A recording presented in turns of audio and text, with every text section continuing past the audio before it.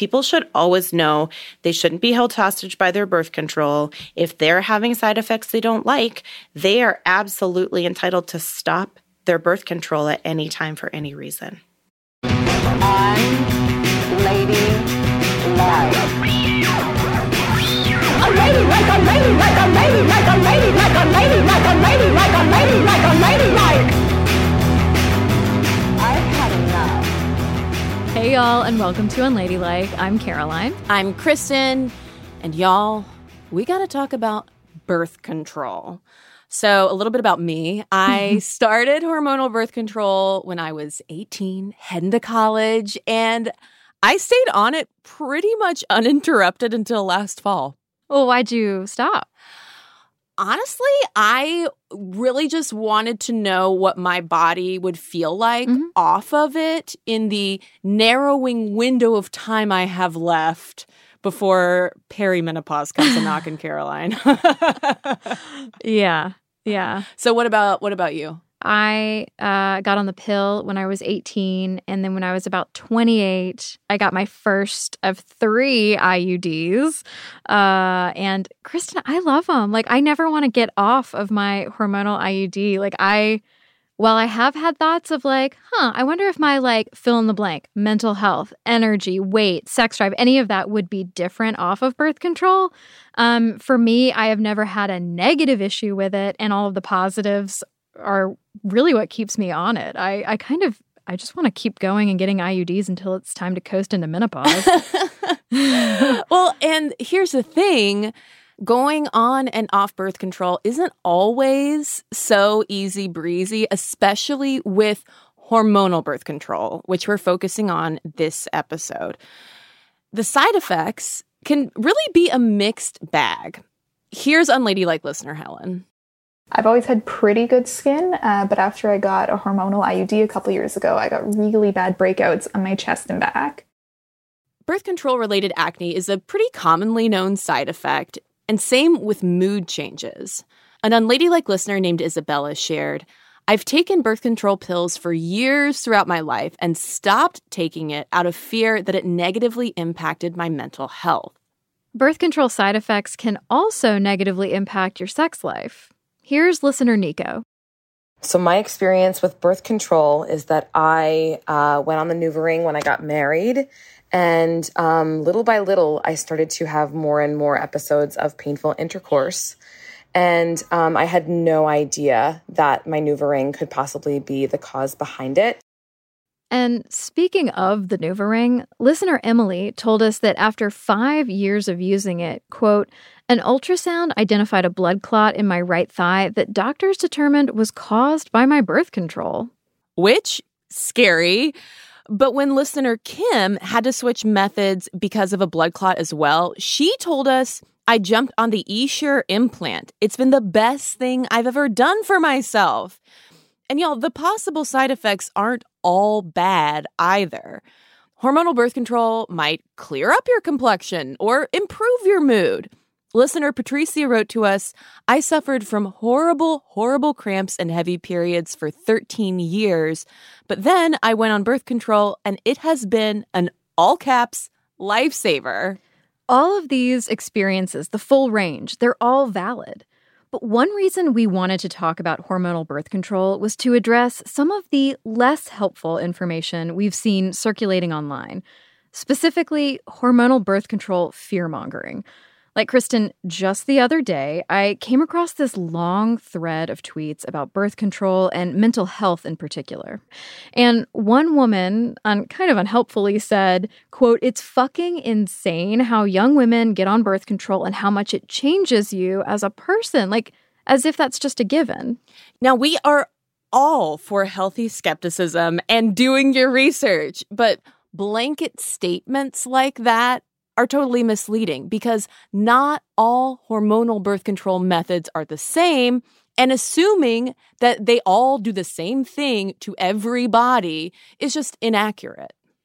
To help us make sense of the ins and outs of hormonal birth control, we're talking with nurse practitioner and nurse midwife Jen Robinson.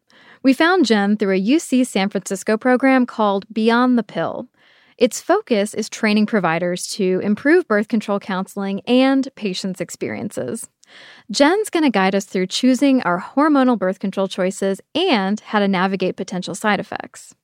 It's also important to know how we got here.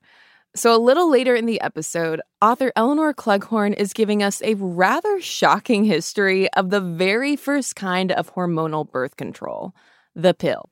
All to find out, how do we choose our birth control choice?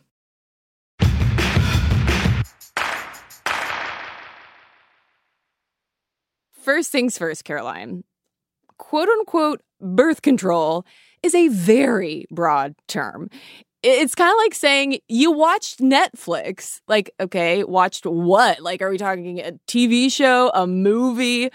So birth control refers to any method of preventing pregnancy after penis and vag intercourse. So condoms, IUDs, fertility awareness, etc. It's all birth control.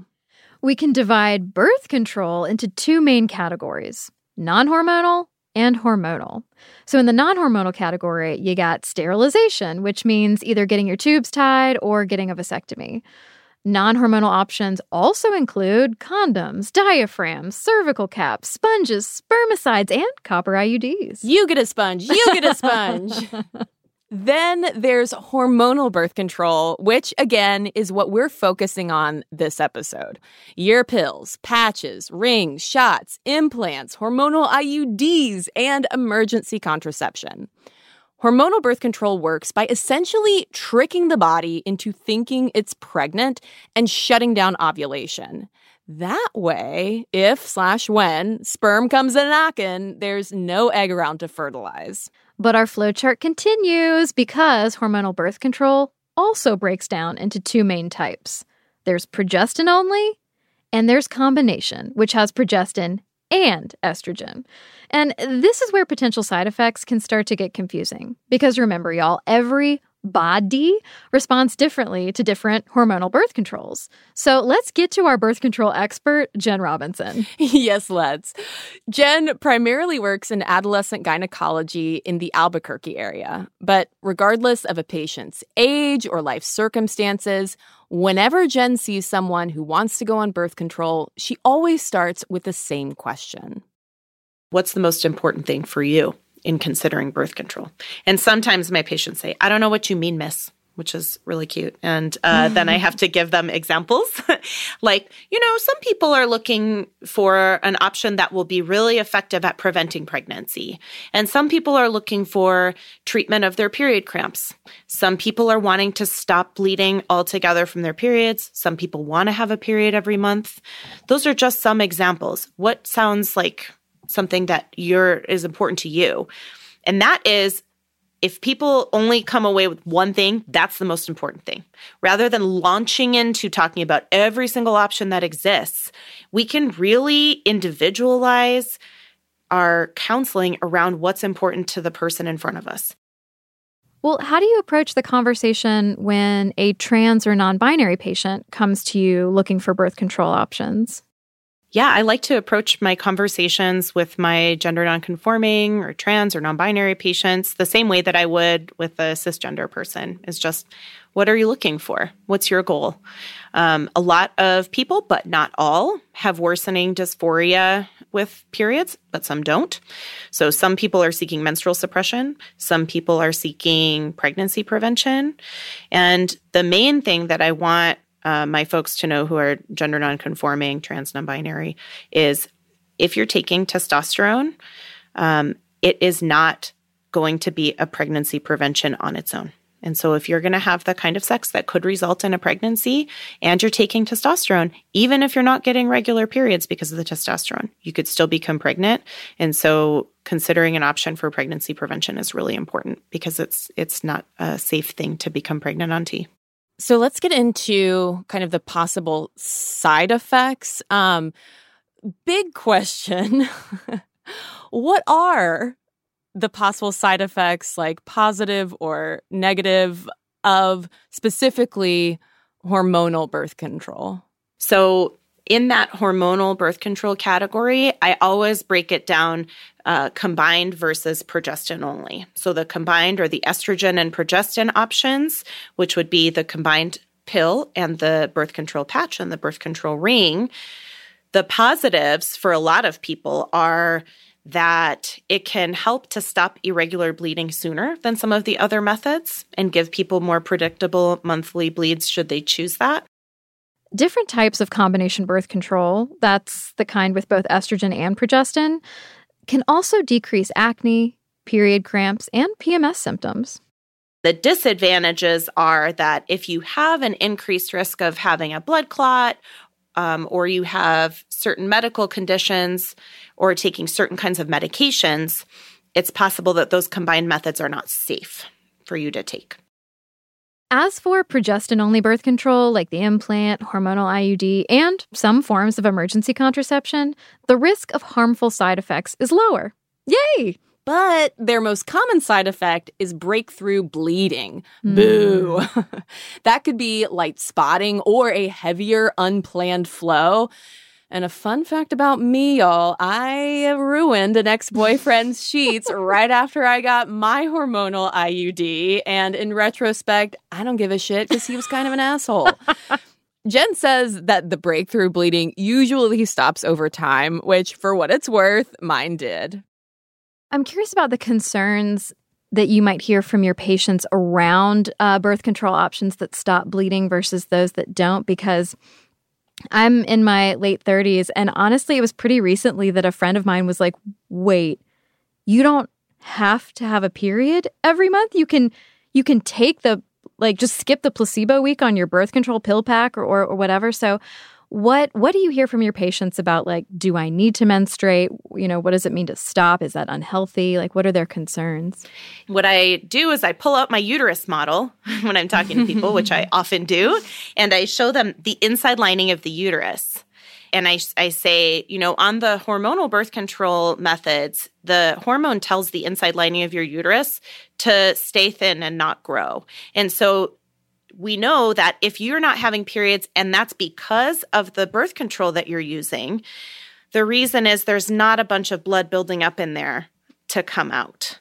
And so, yes, absolutely. If you stopped having a period and you weren't on a medicine that we knew was causing that, I would definitely want to figure out, what's going on?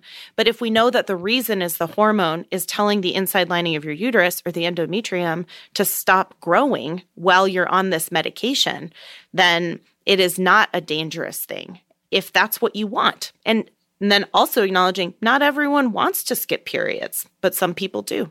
And how would we ever know if we didn't ask them what they wanted as part of our visit?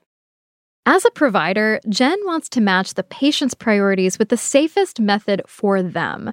And that involves more questions, since your medical history helps determine whether certain birth control methods could pose any health risks. So questions like, have you ever had a blood clot? Do you get migraines with aura? Are you taking seizure medications?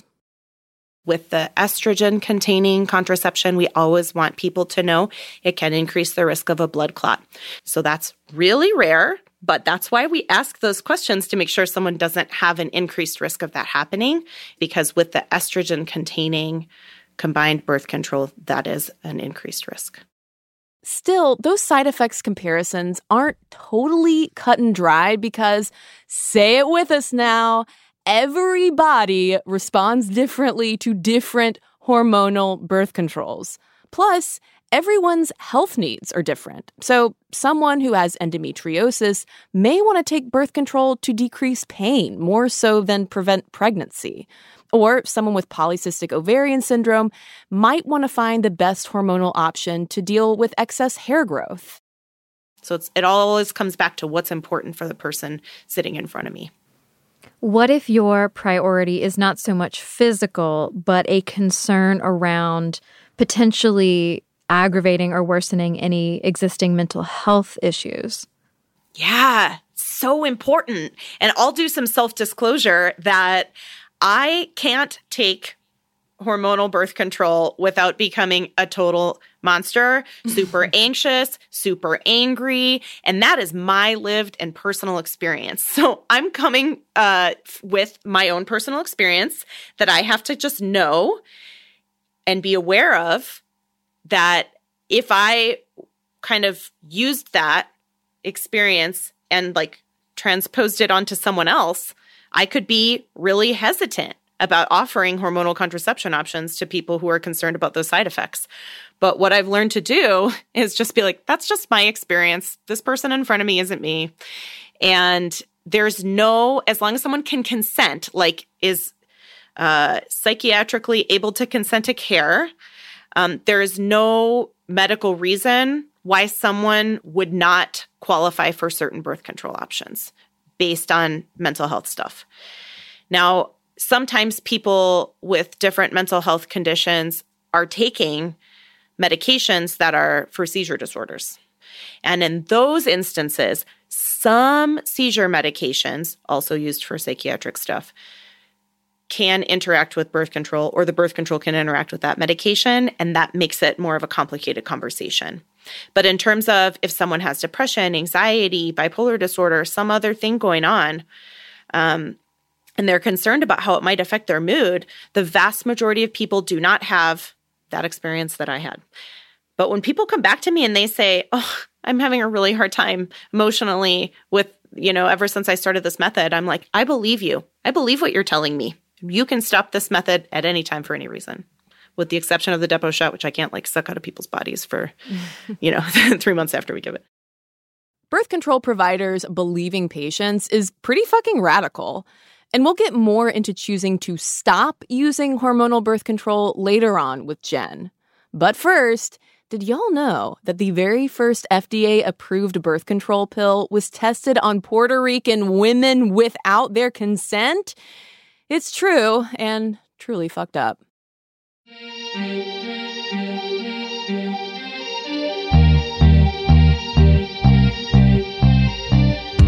When we come back, it's time for a hormonal birth control history lesson.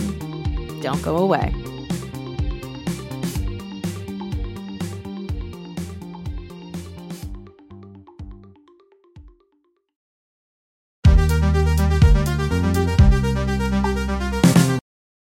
Throughout medicine's history, the responsibility for fertile health, reproductive health, has really been placed squarely at women's feet. We're back. And this is Eleanor Cleghorn, author of Unwell Women, Misdiagnosis and Myth in a Man-Made World. With the advent of contraception, again, women have borne the burden of this responsibility. And of course, that meant that they would also have to bear the side effects, the consequences of taking a new and relatively poorly tested medication such as the contraceptive pill. For Eleanor, it's no wonder there are so many fears and misconceptions around hormonal birth control. Side effects have been a relative crapshoot ever since its arrival in 1960, when the FDA greenlit Enovid, better known as the pill. The woman most responsible for making the pill happen in the U.S. was a complicated figure named Margaret Sanger. Sanger was a nurse turned birth control activist who founded Planned Parenthood. Sanger's vision of sexual and reproductive autonomy was revolutionary and also laced with eugenics. She saw birth control as the path to societal betterment, which was a polite way of saying population control for poor, less educated, and/or disabled people. She wanted to think about something that women could take really easily, that would be pretty much foolproof, that men didn't necessarily have to know anything about, that would put birth control entirely in the hands of women. And this is when she started to dream up this idea of having a pill that could control fertility and enable women to limit their families. Contraception was still illegal in most states, so when Sanger and her team began developing the pill in the 1950s, they couldn't run large-scale clinical trials in the U.S. So in a letter to one of the pharmacologists who was in charge of developing the pill, a funder who'd worked with Sanger had suggested that what was needed was, and I put this in quote marks, a cage of ovulating females to experiment on, which is a really horrific sentence. So where did they find this cage of ovulating females? They went to Puerto Rico, the island that's an occupied territory of the US, where birth control was not illegal. A network of family planning clinics already existed on the island, but the main form of birth control was sterilization, partly funded by the American government. Then in 1956, researchers recruited more than 200 Puerto Rican women, primarily from poor neighborhoods, to try out a new kind of birth control, the pill. And they were told it would have fewer side effects and it would mean they could effectively limit their families. What these women were not told by the community nurses, physicians, and sort of health social workers on the island were that they were not explicitly told that they were subjects in a clinical trial. The Puerto Rican women did not know they were actually taking an experimental drug. A year into the study, the doctor overseeing the research on the ground reported back that the pill was 100% effective in preventing pregnancy. She also told the researchers that there were, quote, too many side reactions to be generally acceptable. In fact, y'all, 22% of the women who'd originally volunteered for the study dropped out because of side effects. There were side effects that range from, loss of libido to headaches and pain, but also more serious side effects such as blood clots. And 2 women associated with the trial died, but their deaths were not investigated in relation to the pill trial. They were sort of written off as being nothing to do with the pill trial and to do with other factors. And the pharmaceutical company didn't conduct autopsies or carry out proper detailed investigations into the deaths of those women.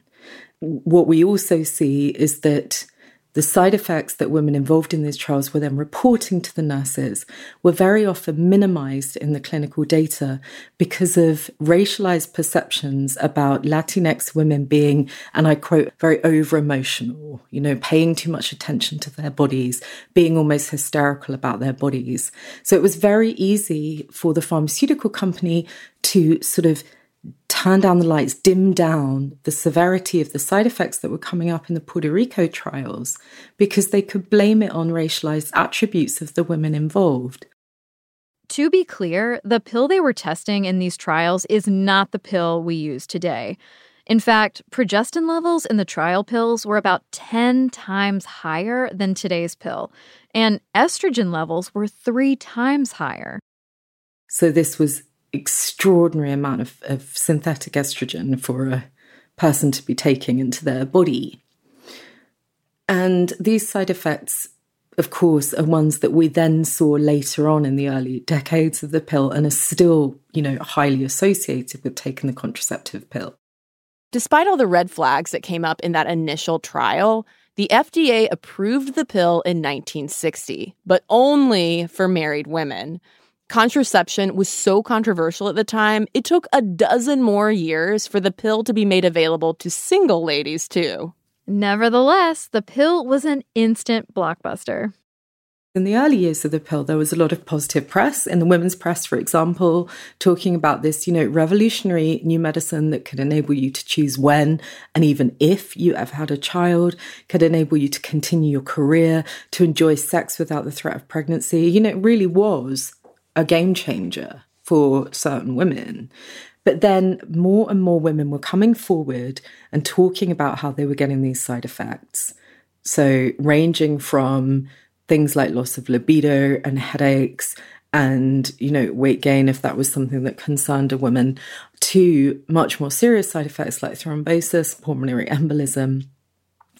And around the women's press and also in, the national press, there was a sort of turn where it was beginning to be realized that these side effects were, being greatly experienced. They weren't just one-off in old women. They were being experienced by many women. By 1962, the FDA had learned of 26 women who'd reportedly experienced blood clots, including 6 who died. And yet, 2 years later, they approved the pill for long-term use. By then, 4 million women were taking it. But those millions of women weren't being informed about the possible side effects. Then, in 1969, health journalist Barbara Seaman published a groundbreaking book called The Doctor's Case Against the Pill.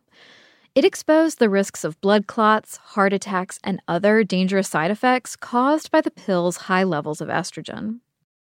Thanks to the efforts of Seaman, but also to women who were active in the burgeoning women's health movement, there were a series of congressional trials held in 1970 in which, essentially the pill was put on trial.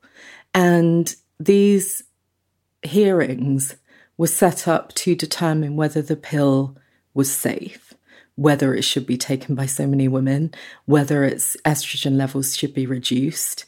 And there was an endocrinologist present at one of these hearings who remarked that the women of America were essentially being experimented on, and that their hormonal, their endocrinology, which is their, hormonal base in their bodies, was effectively being tampered with no real evidence, and that this was, a huge public health crisis waiting to happen.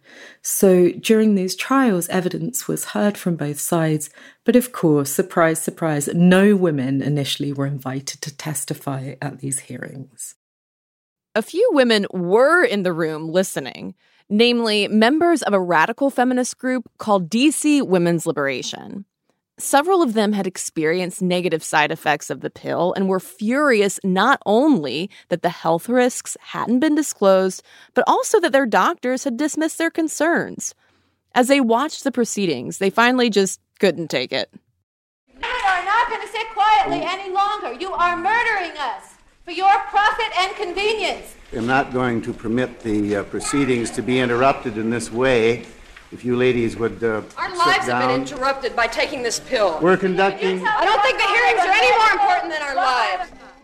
It's fascinating to see this room full of men debating women's bodies, and then these incredible women standing up and sort of disrupting the trial and demanding that they're heard and protesting at the complete lack of female representation in those rooms.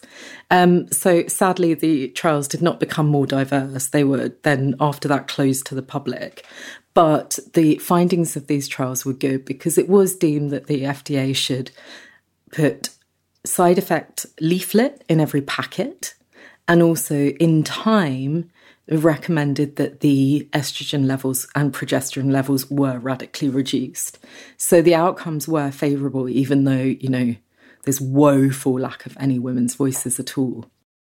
DC Women's Liberation was part of a new resistance to the medical patriarchy. After the men-only Senate hearings, they held their own birth control forums, calling on women to come together to learn about the pill and talk about their experiences.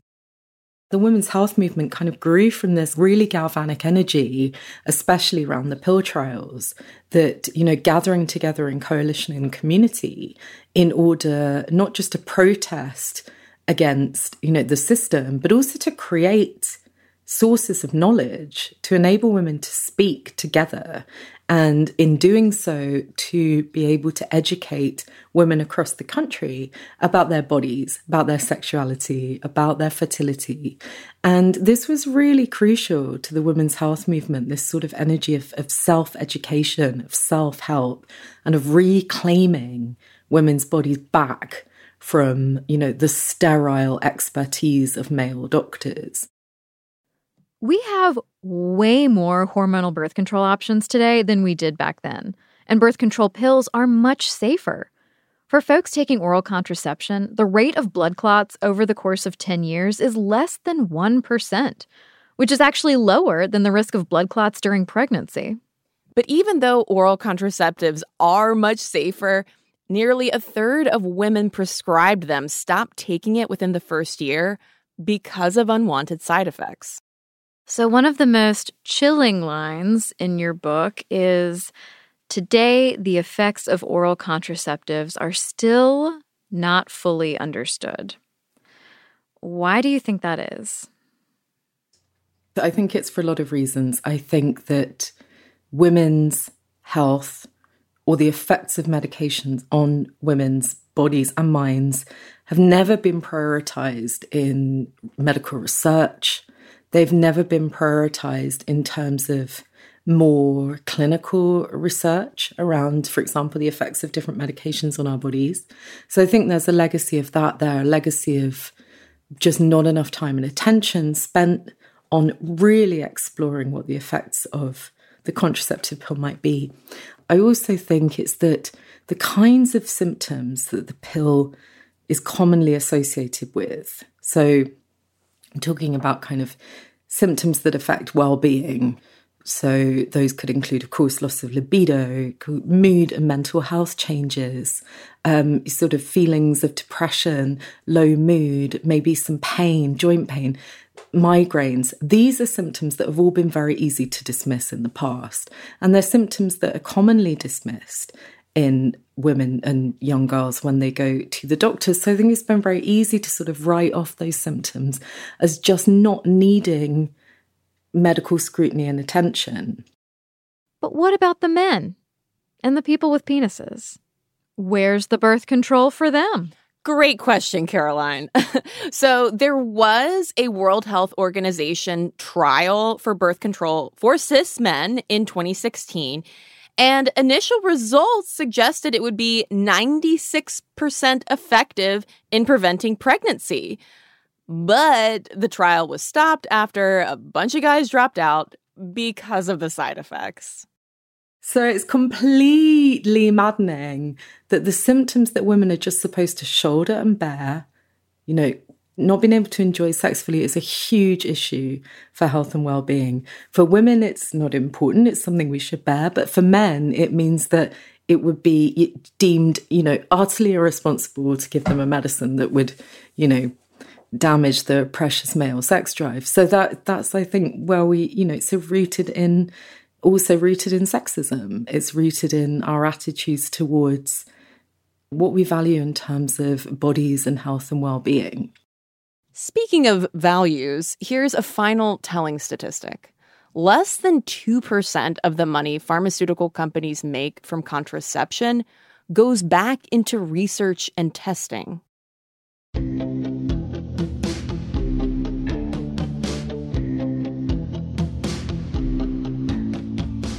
We're going to take a quick break. When we come back, we're checking back in with nurse practitioner Jen Robinson to find out what to expect when you decide to stop taking hormonal birth control altogether. Stick around.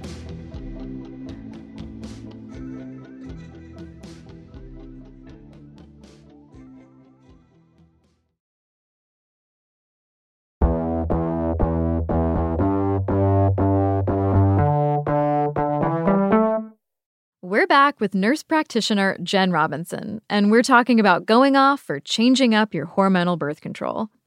As we just learned, women really had to fight for their right to informed consent when it comes to hormonal birth control side effects.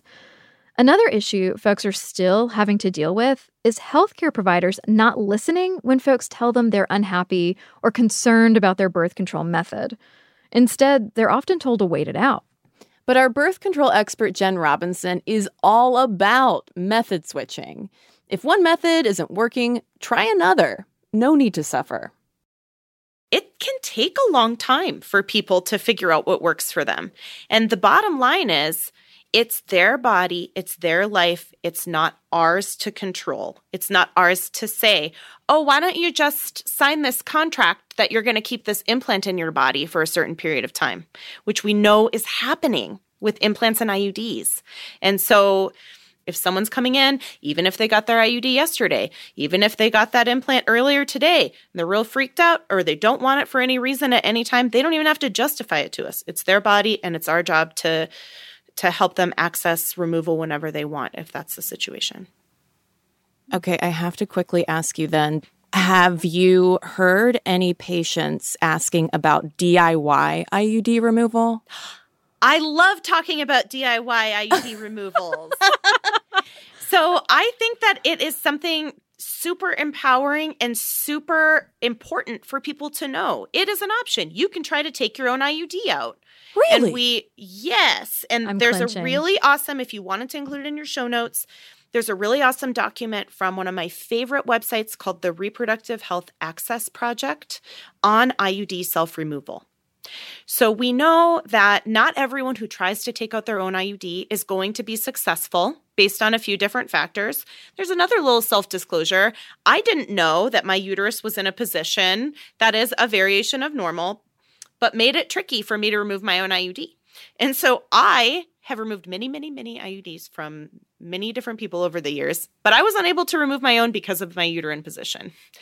So I had a colleague help me out after unsuccessfully removing my own IUD. But yeah, I think it's just so important for people to know what's available. I will say I do not recommend implant self-removal. That is something that really needs to be done in the clinic. But IUD self-removal, go for it. If you're down and that feels like the right thing for whoever has an IUD, I think that's great. Something not great we wanted to ask Jen about is folks who have trouble getting pregnant after going off birth control. We've heard from a lot of unladylike listeners in their 30s who've experienced this and were totally blindsided. And a lot of Jen's teenage patients tell her they've heard from friends or on TikTok that hormonal birth control makes you infertile. But that's not true. So the reality is that for every hormonal birth control method other than the Depo-Provera shot, their ability to become pregnant should return within a month and usually much sooner than that. And return to fertility is different for everyone because we know approximately 1 out of 10 people trying to conceive are going to have a hard time. And so for a lot of people, they don't know what their chance of conceiving would have been before they started birth control. And so we say that their ability to become pregnant should go back to whatever it was before they started birth control, unless they've had changes in their health during the time that they were on hormonal birth control that wasn't related to their birth control. So a development of a thyroid issue. People could have polycystic ovarian syndrome and not know it. People can have lots of changes in their gynecologic health that don't have anything to do with their birth control. For example, if they've gotten pelvic inflammatory disease, they could have some fertility problems related to that. So I think there's just generally not enough information available to people about return to fertility that's accurate. And some providers might not even think about talking about it before starting birth control. One thing that Kristen and I have also noticed is sort of this uptick in discussions around what is natural. You know, what is all natural and wanting to be all natural, whether that's in your food or what goes on your skin or the type of birth control that you are using. So in your professional opinion, what qualifies as quote unquote natural birth control? And is it the same thing as non-hormonal birth control? This is another great opportunity to reflect back to the patient because there's no medical definition of what natural means in terms of birth control. So I would say, tell me more about what natural means to you. Tell me more about what you'd like to try out or avoid. So I think if someone was like, it means no hormones at all, I don't even want to talk about a hormonal option, then I would be like, all right, cool. We don't have to talk about hormonal options. There are lots of non-hormonal options we can talk about. And if someone's like, well, I just want to have a period every month. And then I would explain, well, there are methods that can help you have your own period every month that, you know, don't interrupt whatever your body is doing on its own. And then there are methods that can create a monthly bleed. So I would just reflect back to the patient. Tell me what that means to you, because there's no like medical definition of natural. So we've also heard from some listeners who are kind of anti-hormonal birth control and have told us like fertility awareness, tracking your ovulation, like any non-hormonal options. That's what we should be doing because it is more feminist and you're claiming autonomy over your body and getting to know it, which I can appreciate. Mm-hmm. And I wonder, from your professional opinion, is fertility awareness a reliable form of birth control? yeah, I think it's so great for people to have that as an option. However, something did kind of strike me with what you said, that we should only be talking about fertility-based awareness because it's more feminist. Mm-hmm. Is it being feminist to tell people that they only have one option? I don't think so. I think that it's feminist to say, this is what's available to you, and I support what you feel is the best thing for you and your body.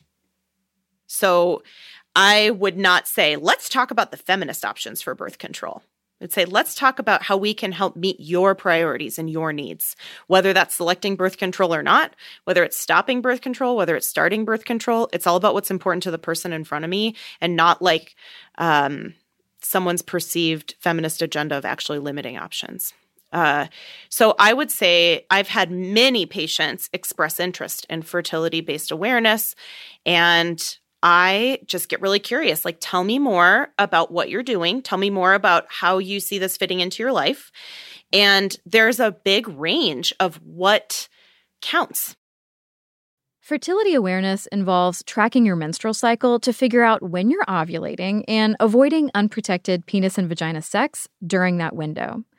That tracking can include taking your temperature every morning, charting your menstrual cycle on a calendar, or checking your vaginal discharge every day.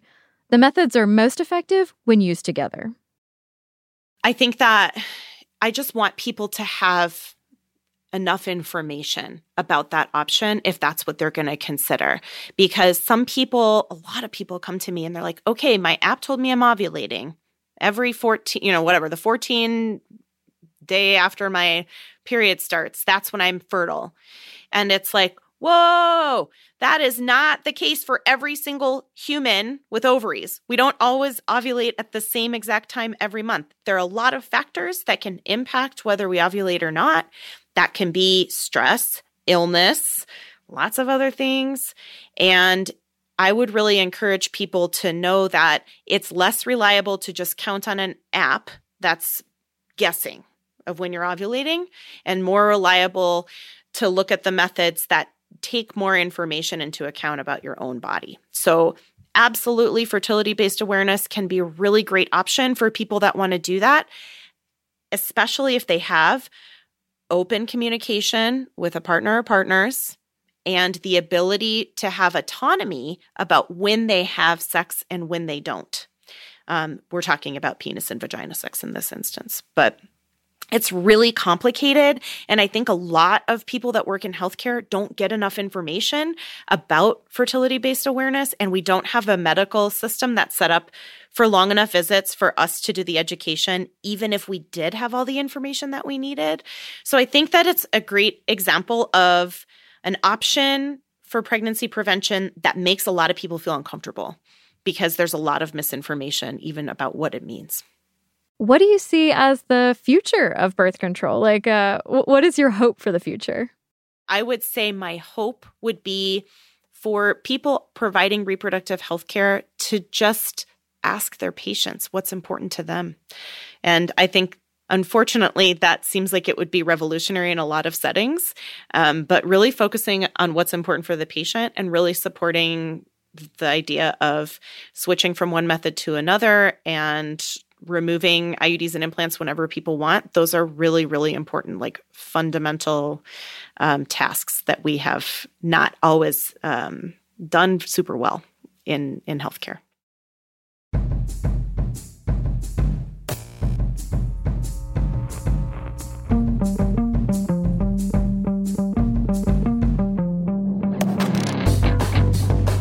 To learn more about Jen Robinson and Beyond the Pill, head to beyondthepill.ucsf.edu.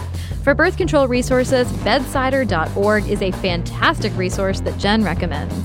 You can find Eleanor Cleghorn at Eleanor Cleghorn on Twitter, or pick up her book, Unwell Women, Misdiagnosis and Myth in a Man-Made World, at your local bookstore.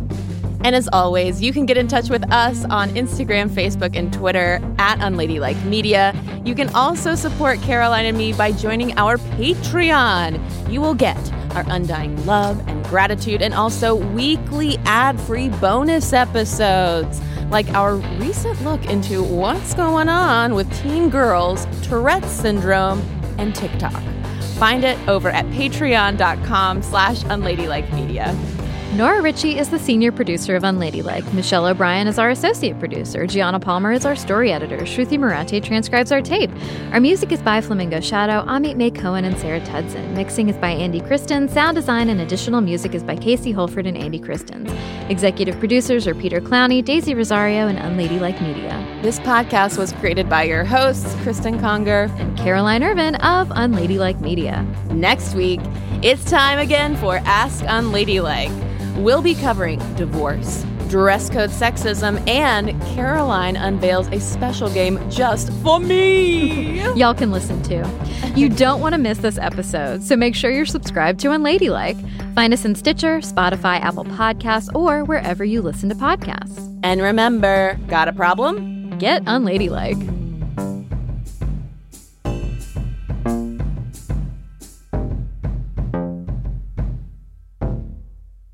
Well, Eleanor, we have one more question for you. And that is, what is the most unladylike thing about you?